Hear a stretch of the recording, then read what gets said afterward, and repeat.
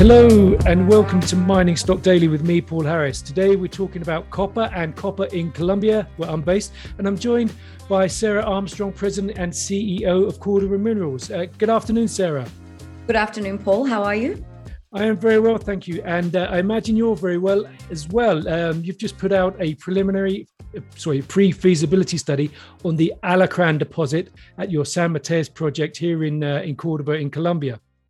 Yes, we're very happy with this. We just announced yesterday, and it was a really big accomplishment for us, given the pandemic over the last couple of years. We had 2 years to do this study and only 9 months of access. So it really was a great accomplishment by all of our team. Okay, congratulations there. Let's look at some of the numbers. You're looking at a sort of 22,000 ton a day open pit operation that will produce an average of about 31,200 tons of copper, 55,000 ounces a year of gold, and 386,000 ounces a year of silver over a 13-year mine life, following initial capital expenditure of $435 million. Some pretty good numbers there. Yeah, and actually, Paul, I think we're one of the unique projects where our resource will grow between our pre-feasibility and feasibility studies. I was alluded to before with our access issues. We weren't able to do all of the drilling that we wanted to do. So, and one of the main differences, I guess, between the preliminary economic assessment study and the pre-feasibility study is that the PEA included the satellite pits. And because of timing and access, we just simply could not include those 3 satellite pits in the PFS. So there is only more upside. There is all the possibility and probability that our resource will grow and our grade will be improved. So hopefully our grade is improved over a longer time period, and that life of mine can be extended. So that's sort of where we're going next, is to move on from those pre-feasibility numbers.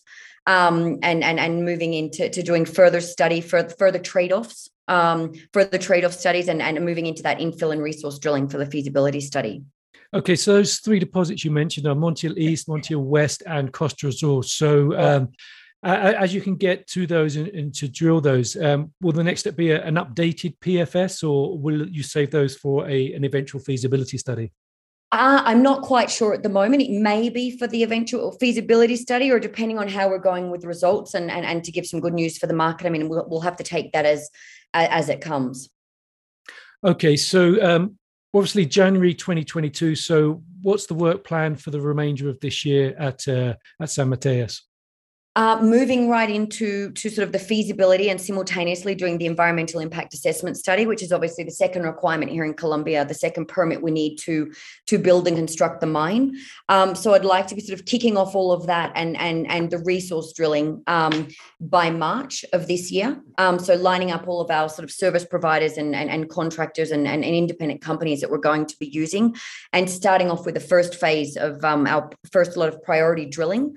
Of that resource drilling by March this year. And so that first phase of drilling would probably be around the 20 to 25,000 meters to see what we're getting out of there, and if we're improving the grade there and on that resource, which we all think that's the direction this is heading. Okay, so what sort of timescales are we looking at before running up to a feasibility study? You mean to start the feasibility study? Well, to start and then complete it, yeah. Oh, sure. Okay. So as I mentioned, we'd be looking to kick everything off in March of this year. And all things going well, we should be able to complete this in 9 to 12 months. And as you're most likely aware, I mean, the requirements for the environmental impact assessment study in Colombia go above and beyond the feasibility study. So whilst we will be doing that simultaneously, we would anticipate filing the application for the EIA maybe 1 to 2 months after we complete the feasibility study. So we're sort of looking at first quarter of next year, or towards the end of the first quarter of next year, to have those studies completed if everything goes well and is on track. Okay, and you're in a part of Colombia, in Cordoba, where there's already large-scale mining. You're relatively close to the Cerro Matoso nickel mine. You've got a big copper mine. I think it's Argos owns that nearby as well. And you're in a zone where there's been historically sort of artisanal, small-scale mining. So, what would be the major things to address in the EIA? What may be the major concerns with that study? Look, I think, to date, we've been already undertaking this study for well over a year now. So we are a ways through it. But I think really the biggest thing is going to be, our ESG commitments and ensuring that all of those communities, we have 12 communities within the area of impact. And 3 of those for where we are at the moment in our studies, 3 of those communities will need to be relocated.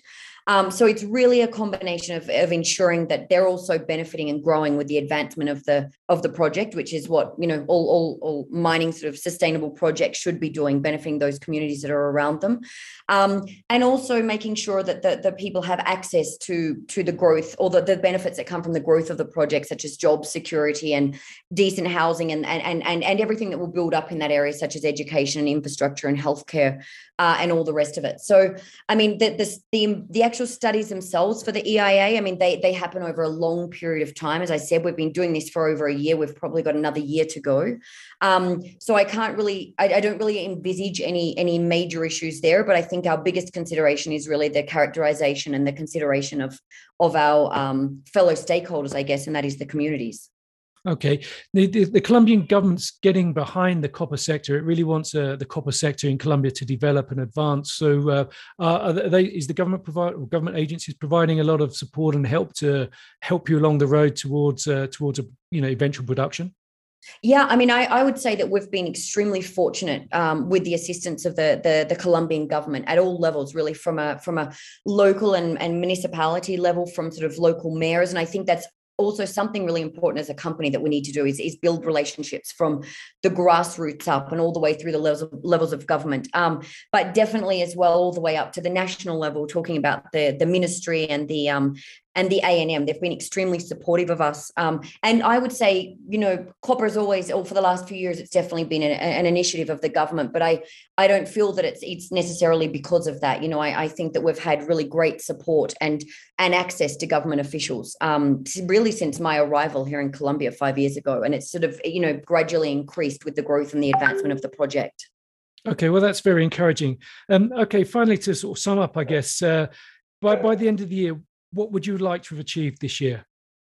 I would like to be advanced in negotiations with the communities so that they've got a clearer idea and a clearer picture of what's going to happen. And I would also like to be towards the end of our feasibility study and our environmental impact assessment study. And obviously with all of that advancement in the project, that also means growth for us in the area and which would generate further employment, training. We should have also started and be nearing completing actually the training for the people who want to work for the company. We will identify over the next month the jobs that we're going to need for the building and construction of that mine and start working with SENA in order to train them. So they're sort of our main objectives for 2022.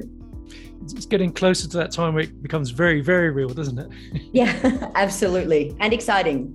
Absolutely. Well, I wish you all the best there, Sarah, and look forward to catching up with you a bit later on in the year as things progress.